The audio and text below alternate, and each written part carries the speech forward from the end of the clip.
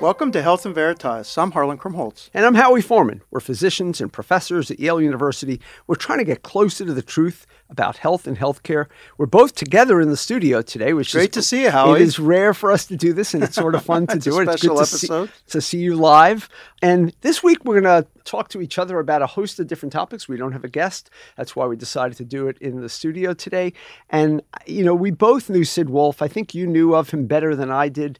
But I think you wanted to speak to just what this man represented and what he accomplished in a life well lived. Yeah, I just wanted to take a moment to give a tribute to Sid Wolfe. People listening may have heard that Sid Wolfe passed away at age 86 recently of a brain tumor.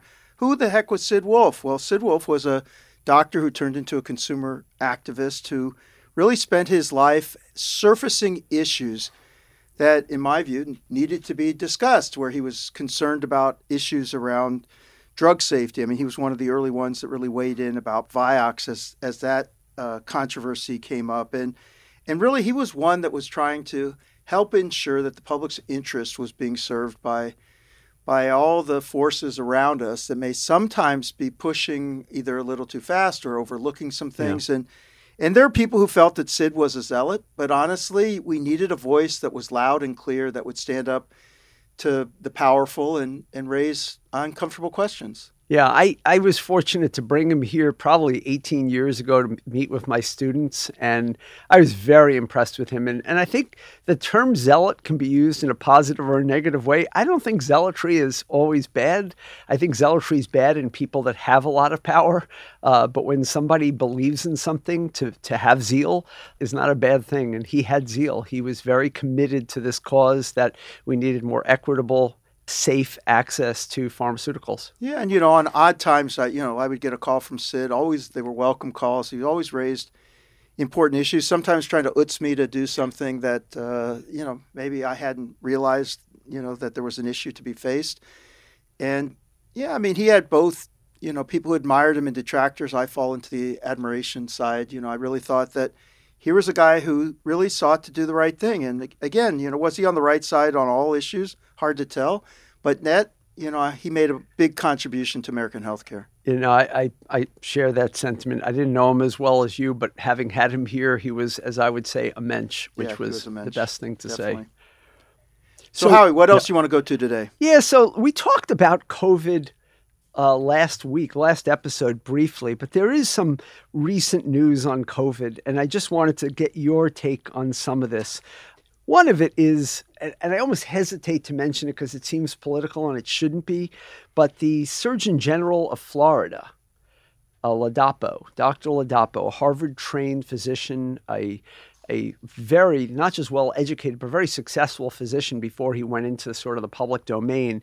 He wants to halt the use of mRNA vaccines in Florida. He's made a call for it, predicated on the fact that he believes that the DNA fragments that are found in the vials are potentially going to alter your genome.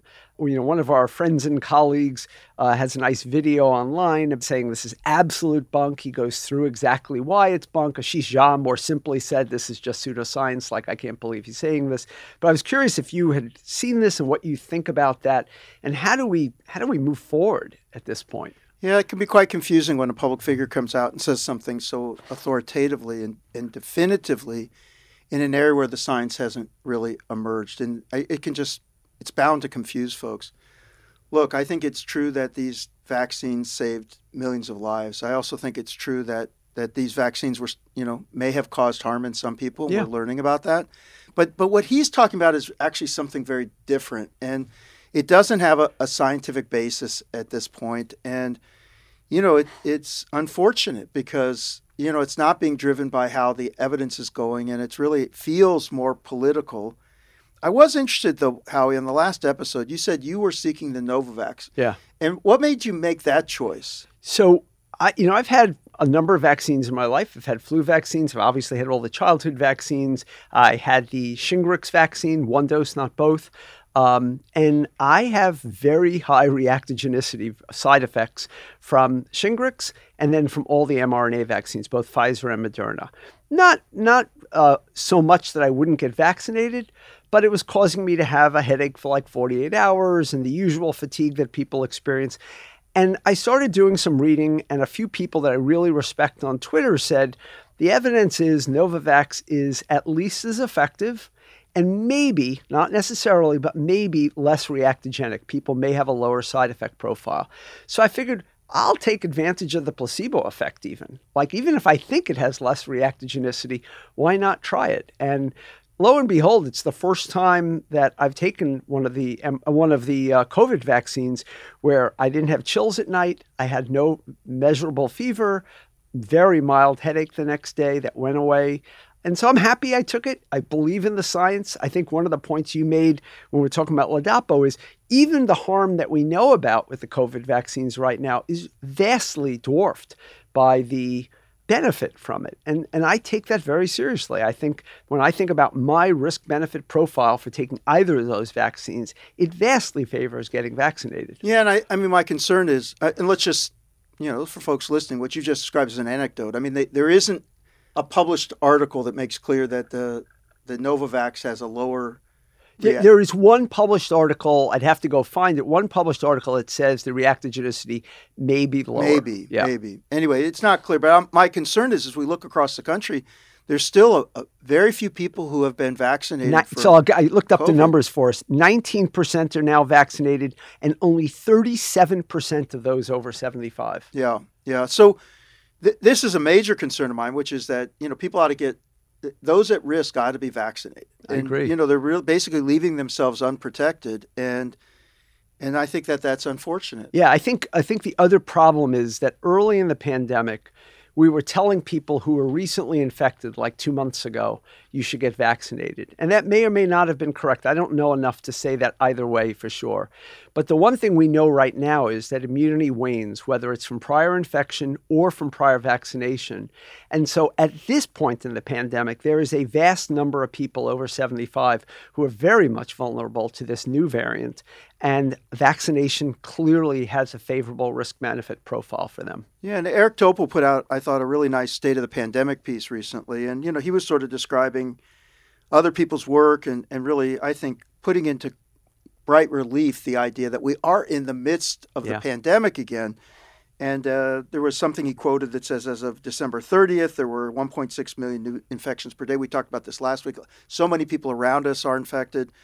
And unlike the experience, even in recent months, it seems like this variant and this wave is causing a lot more distress, people to get a lot sicker, hospitalizations to increase in ways that we haven't seen for a while.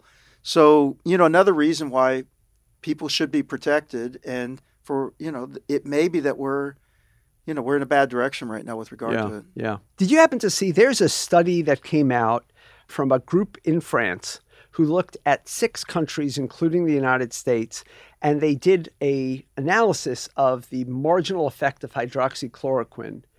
And they have convinced themselves, maybe not everybody at this point, that there was an excess number of deaths just in those 6 countries of 17,000 associated with hydroxychloroquine use, suggesting that the side effects of hydroxychloroquine, perhaps the cardiac ones, might actually be much worse than we thought in this large population. Yeah, I always find those studies to be challenging. I mean, in a place where people are more likely to take hydroxychloroquine, maybe other behaviors also track with that. That's right. I think what we can say for sure is that there never emerged any strong evidence that this was beneficial. Helped. Same with ivermectin. And yet, how many people do we have in this country that were not willing to take vaccines, but we're willing to take these other medications, which, by the way, are not harmless. Right. So whether or not that study's true, what is true is that these aren't harmless medications, and yet there was never really any evidence that they could provide benefit. I couldn't agree more. And how is that, Howie? I mean, that whereas like so much of the population can grab hold on to misinformation about a drug and be willing to expose themselves to the risk of that drug, meanwhile, we have tons of evidence about highly effective strategies, and people were reluctant to embrace it. I mean, we live in a time right now like no other in my lifetime where your tribe, who you affiliate with, what political party you affiliate with, what TV shows you watch, what radio shows, what feed you have on social media is going to be far more predictive of your logic than anything else. I've been really influenced by these articles I've been seeing talking about the rabbit holes with regard to social media. That you get on TikTok and it actually creates a personal path that starts to amplify the messages that you're getting that can be getting more bizarre, sort of incrementally pulling you into a ecosystem where you think the whole world believes X, Y, or Z. No, I mean, there are times where I will try to follow up on a conspiracy theory. And, there's a certain point where you're like, this is starting to sound plausible. Let me leave this echo chamber. Right. Yeah. And go find a completely different source because that may pull me back. And it usually does, but it's worrisome. Yeah. On the same note, Harlan, of like, how do we look at studies? You and I talked about the fact that the FDA has flagged 3 potential side effects associated with GLP-1s.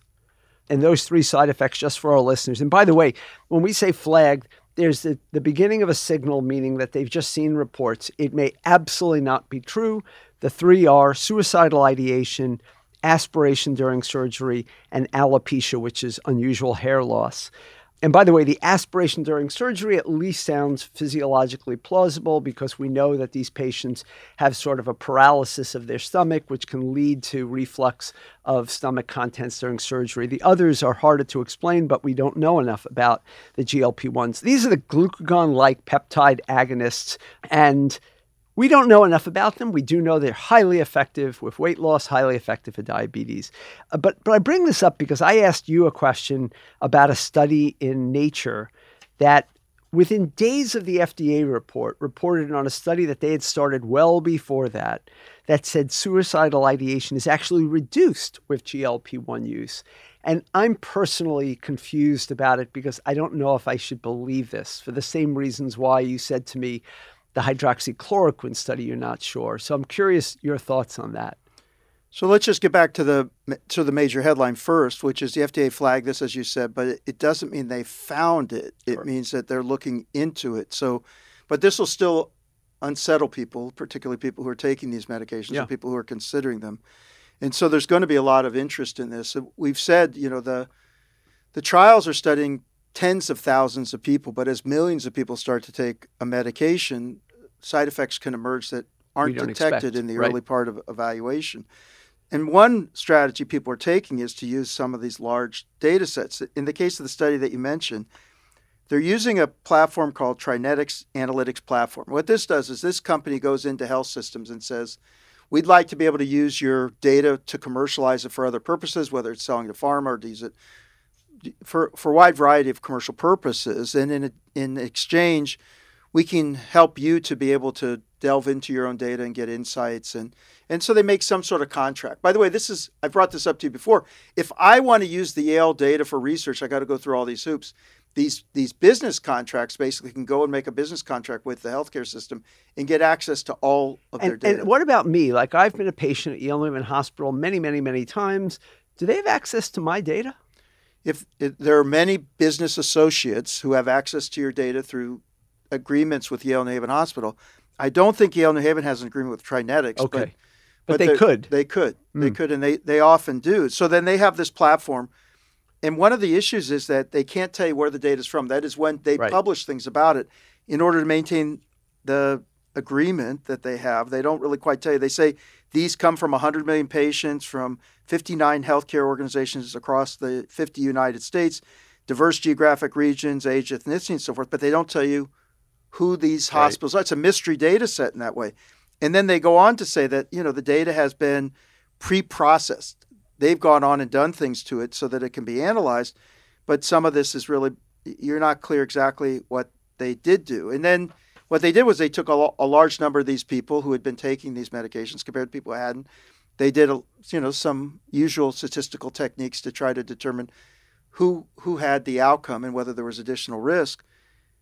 I don't know, Howie. I mean, I think we got to see whether this validates in other data sets. But I guess the thing I can say is in this study that there wasn't a signal of harm and, if anything, safety. And in my own experience with patients, I think this thing treats depression. I mean, people who are facing obesity, once they can finally in their life get control of that obesity and lose weight, actually their mood often will elevate. Right. But there's several layers to that, right? So the one question is there a central mechanism that lifts your mood, or is it that immediately you see yourself losing weight, which gives you hope. Yeah. And hope does lift your mood. So I know it may not seem like a big difference to other people, but the reason why it matters to me is you could simultaneously have a central mechanism that could lead to suicidal ideation, as we see with antidepressants, and simultaneously have your mood lifted because your weight is going down, and both things can interact. Well, and for the patient, it may not matter what the mechanism is, but I think your point is a good one. Lots of people are thinking about these drugs as having the potential to rewire your,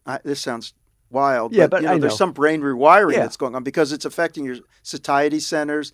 And we've heard lots about maybe addiction goes down. I mean, there are things that are happening, I think, beyond what we really understand. And there is this relationship between what's going on in the brain and what's going on, in the stomach and in the rest of the body. And just for our listeners, a lot of things can rewire our brain, right? Exercise can rewire our brain. Yeah. So it's not implausible that this could be having effects that, could be untoward that relate to behaviors. We definitely need to monitor for it. I just don't think we're in any place now to say that's actually is what's happening. Yeah, no. I really appreciate you talking about that because to me, we have one study that's saying a very bold thing, and then you have the FDA issuing a statement, which is almost the opposite. But it was a reassuring study that came out, no question about it. It certainly doesn't make the case worse. Yeah. So, one thing I wanted to ask you about today was, it turns out that Elevance, which is a payer, is suing the federal government about the way that they rank health plans because it has tremendous financial implications. And then they're talking about esoteric statistical methodology in this. I don't know. What's your take on that? So I brought this up to you and I said, I want your take on it because when I read it, what's funny to me is here you have this very, very well-capitalized, rich company in the health insurance space. Elevance, for those of our listeners who may not know, is the former Anthem. It's the former Blue Cross Blue Shield of New York and California, a bunch of places. And now it's called Elevance. And they have tremendous wherewithal to sue the federal government when rules don't go their way. And so there's this thing called the Tukey deletion, which allows them to modify a data set to make it what Medicare thinks is a more normalized data set. And I think it goes against the profitability of Elevance. Well, yeah, I mean, the methodology that they employed. So this Tukey is from this guy, John Tukey, who was a famous mathematician at Bell Labs and at Princeton. And for those of you who are aficionados of math, I mean, this guy was responsible for fast Fourier transform, box plots, the Tukey range test, there's a whole Tukey correction for statistical significance. I mean, he's done a lot of stuff. And I mean, this guy's one of the most esteemed mathematicians that we've had. He died in 2000 at age 85 after making immense contributions. But one of the things he did was he came up with this way of identifying and excluding an outlier within a data set so that it wouldn't have untoward influence on the result. And CMS thought, in order to make sure that our findings are stable year to year, we don't want one outlier, one that's really very different than the others to be sort of influencing where our thresholds are for being able to say there is reward or penalty. Right. And so they thought, this seems sensible to do. Yeah. I guess Elevance's methodologists looked at it and said, because you did it that way, that put us in the penalty zone or put us in a disadvantage, and we want you to get rid of it. This is a kind of thing where you shouldn't be based on what the results are. People should be looking at it a priori and trying to decide what the best approach is. It's just interesting that, this is now being brought into public policy. It is fascinating. I mean, it's just not surprising in our capitalist economy that this is how it functions. It can't get away from that. I don't know if you want to just hit on one more substantive area, which is this article that came out in JAMA Pediatrics this week. No, definitely, Just to say that it was just questioning the diagnostic accuracy of large language models in pediatric case studies. And I thought this was interesting because we've seen so many studies come out that say these new AI, artificial intelligence models can pass the boards. They can solve difficult cases. There was a recent study that came out and said that differential diagnosis can be done well out of Google research and Google DeepMind. There was another one that came out that was saying that there was an article in New England Journal of Medicine, Artificial Intelligence. It said it can solve a lot of complex cases that might appear in the New England Journal too. And yet this one said that it was not doing a very good job for pediatric cases. I'll just say my quick take on this is we're in the first half of the first inning of this thing. So these things are continuing to get better and evolve over time. it's sort of like taking a snapshot today is wholly inadequate. It doesn't surprise me that, the methodology of these studies are slightly different. What I do know is that when you put this head to head with a person in a room and you ask them, what does this do? These large language models do pretty well. Yeah. And when you do it as an additive clinical decision-making support, assistive, it helps people, Yeah. right? So, I've been bringing this up all the time. It's like the pilots in the cockpit. I mean, I think that these things can be helpful, but I'm not ready to declare a verdict based on one study. And I'm becoming more convinced that this is going to have one of its biggest impacts on medical education, because I think that if we can get confident in how people can access this information, we can spend a little less time fixated on some of the memorization parts of medical education and really stick to the way to think, the way to find information, rather than exactly what you have to have memorized in order to pass a boards exam. Well, and I think this will raise the question, what does competency represent Right. in medicine anymore? Is it sitting for an every 10-year test where you had to, be prepared to have memorized the answers, or are we going to evolve to a different era? Open book, open chat GPT. Why not? If I can answer the question in 30 seconds by looking it up, is that any worse than what real life is like? Yeah. So I think this will undergo a dramatic change. Okay, so here's an interesting thing that I feel like I've been following almost my whole career, because when I was working in the Senate during the Bush administration, it was the first time that President Bush, I believe, or maybe it was Congress, but somebody passed law or executive order that said states can re-import from Canada as long as the FDA says it's okay and safe. And so for the next 20 years, the FDA did not say it was okay or safe, but people have continued to sort of lobby or apply to the FDA in order to be allowed to re-import drugs from Canada. Now, why is that important? Canadian drugs are a fraction of the price of the same identical American drugs. Same identical drugs at a fraction of the price. And people that live on the border can legally cross the border. If you live in Vermont, you can legally cross the border, buy your drugs there, come back to the United States, and not only have paid for your trip, but saves a lot of money on top of that, which is just an unfortunate indictment of the U.S. healthcare system. The Florida Department of Health applied to the FDA. They came up with a plan for how they want to do this. And basically for their Medicaid programs, their prisons, and their state-run clinics, they want to import drugs from Canada. And for the first time, the FDA has given an approval for that. It may not be as easy as it sounds, because you still need the compliance of Canada, the drug manufacturers, and Florida has to come up with a specific plan that the FDA would then approve. But we're pretty far the way there. And so it's interesting that we're watching this go down the street right now and see whether it, eventually is able to take off. Well, I think this is a really important event because, first of all, Florida says it'll save taxpayers about $150 million a year just by simply importing from Canada as opposed to buying. And just for the subpopulation. And just for the subpopulation. Yeah. So I wanted to ask you, why aren't all the states applying for this? Yeah. So first of all, there's like dozens of applications out there for it. Florida, I think, is just the one that did the best job of figuring out how to apply. But I think if we had all states doing it all at once, it would be a no-brainer for Canada to immediately put up a wall and say, we can't do this. We're a country of 40 million people. Florida alone is a state of 21 million people. It's almost impossible to service them without obtaining more drugs from drug companies, and those drug companies simply won't sell us that many drugs, and we don't want a shortage for our own people. So help me understand this. I mean, in one article I read, it said that, for example, in the UK, they pay about, $300 per capita for meds. In the U.S., our use of medicines is not so different, and we pay about, $1,100 Sounds about right. per capita for medicines. I mean, how is it that we end up paying so much more for medications? And we have very few areas where we allow the government to use its heft to its purchase purchasing drugs. power. Huh? And really, the VA is one example, and there's a few other limited examples, but they certainly don't have the heft of Medicare, which we're going to start to see with the Inflation Reduction Act, maybe. And they don't have the heft of a state of Florida, for instance, to try to do this all at once.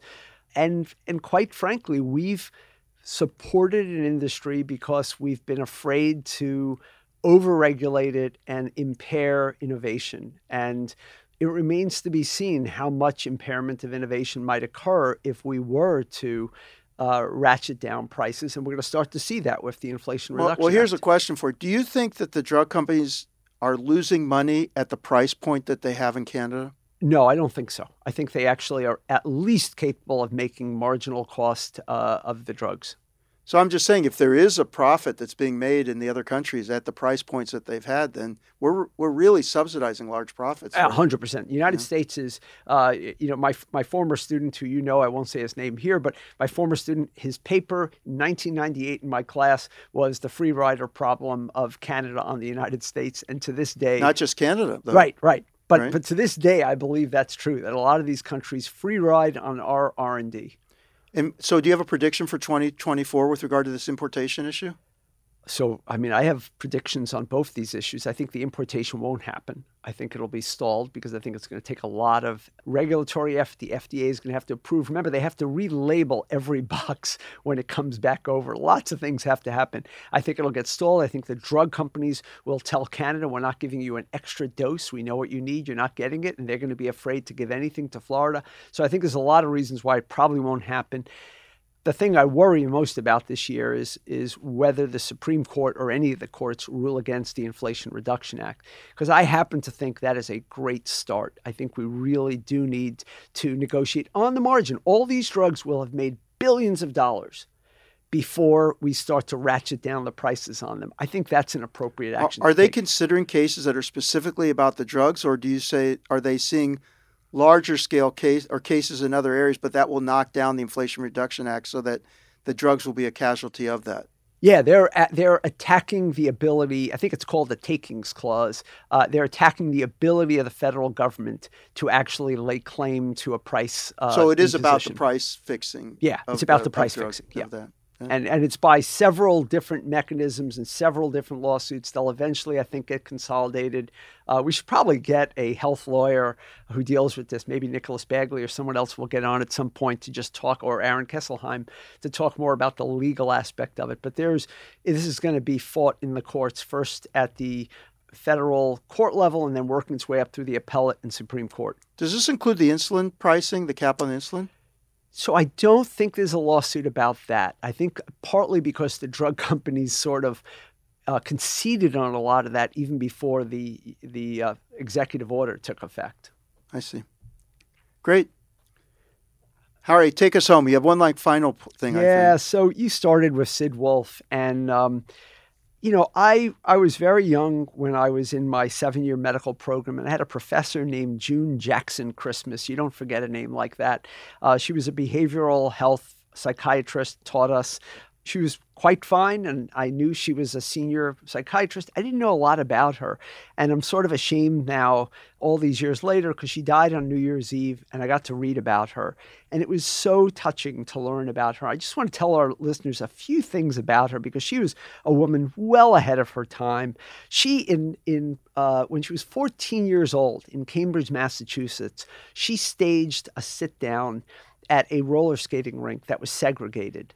I mean, think about that. 14 years old in like 1938, I'm guessing, wow, or 39, she did that. And it never stopped. Her activism never stopped. Her commitment to equity, her accomplishments only grew from there. She became the head of the New York City Department of Mental Health and Retardation Services. That's what they called it, under Mayor Lindsay, Beam, and Koch. I'm a New Yorker, so I know all three of those names because that's in my lifetime. She went to Vassar College. She was, I think, the third Black woman to graduate from Vassar. She went to BU Medical School and eventually became a psychiatrist. She was the first Black woman to serve as the head of the American Public Health Association. Wow. I just didn't know how extraordinary she was at those times. I want to give you two quick quotes that just touched me. One of them is a quote apparently that is part of lore, and that is "each one teach one," which is rooted in American slavery when Black people were denied an education and literacy was conveyed from one person to another, that this is the way you had to change the world. And the other was a quote that she gave really in preparation for this obituary, because I think it was only 7 years ago. She said, "It seems to me that I've often been in places where if you wanted to make life better for yourself, you had to work to make life better for everybody else." And I just was so touched by that. that is one of the most well-lived lives. And I'm, again, embarrassed that I didn't know enough about her in her lifetime. I hope more of our listeners will go back and read the New York Times obituary and learn more about June Jackson Christmas. That's wonderful. Thank you so much for sharing that, Howie.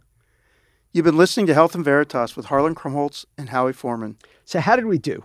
To give us your feedback, you can still email us at health.veritas@yale.edu, or you can still find us on various social media, LinkedIn, Threads, and Twitter or X. Yeah, we're still calling it Twitter. Yeah. I'm at HMKYALE. That's HMKEL. And I'm at the Howie. That's at TheHowie. Aside from Twitter and a podcast, I'm fortunate to be the faculty director of the healthcare track and founder of the MBA for Executives program at the Yale School of Management. Feel free to reach out via email for more information on our innovative programs or check out our website at som.yale.edu/EMBA. Health in Veritas is produced with the Yale School of Management and the Yale School of Public Health. Thanks to our researchers Ines Gil and Sophia Stump, and to our producer Miranda Schaefer. Terrific folks. We're lucky to be working with them. Yeah, and we got them for another year at least, unless they get scared off by us. So they're with us when they be seniors next year. The students, and I hope Miranda's with us longer. Talk to you soon. Miranda's going to be with us forever. Yeah. Talk to you soon. Thanks very much, Ron. This was a lot of fun. Talk to you soon.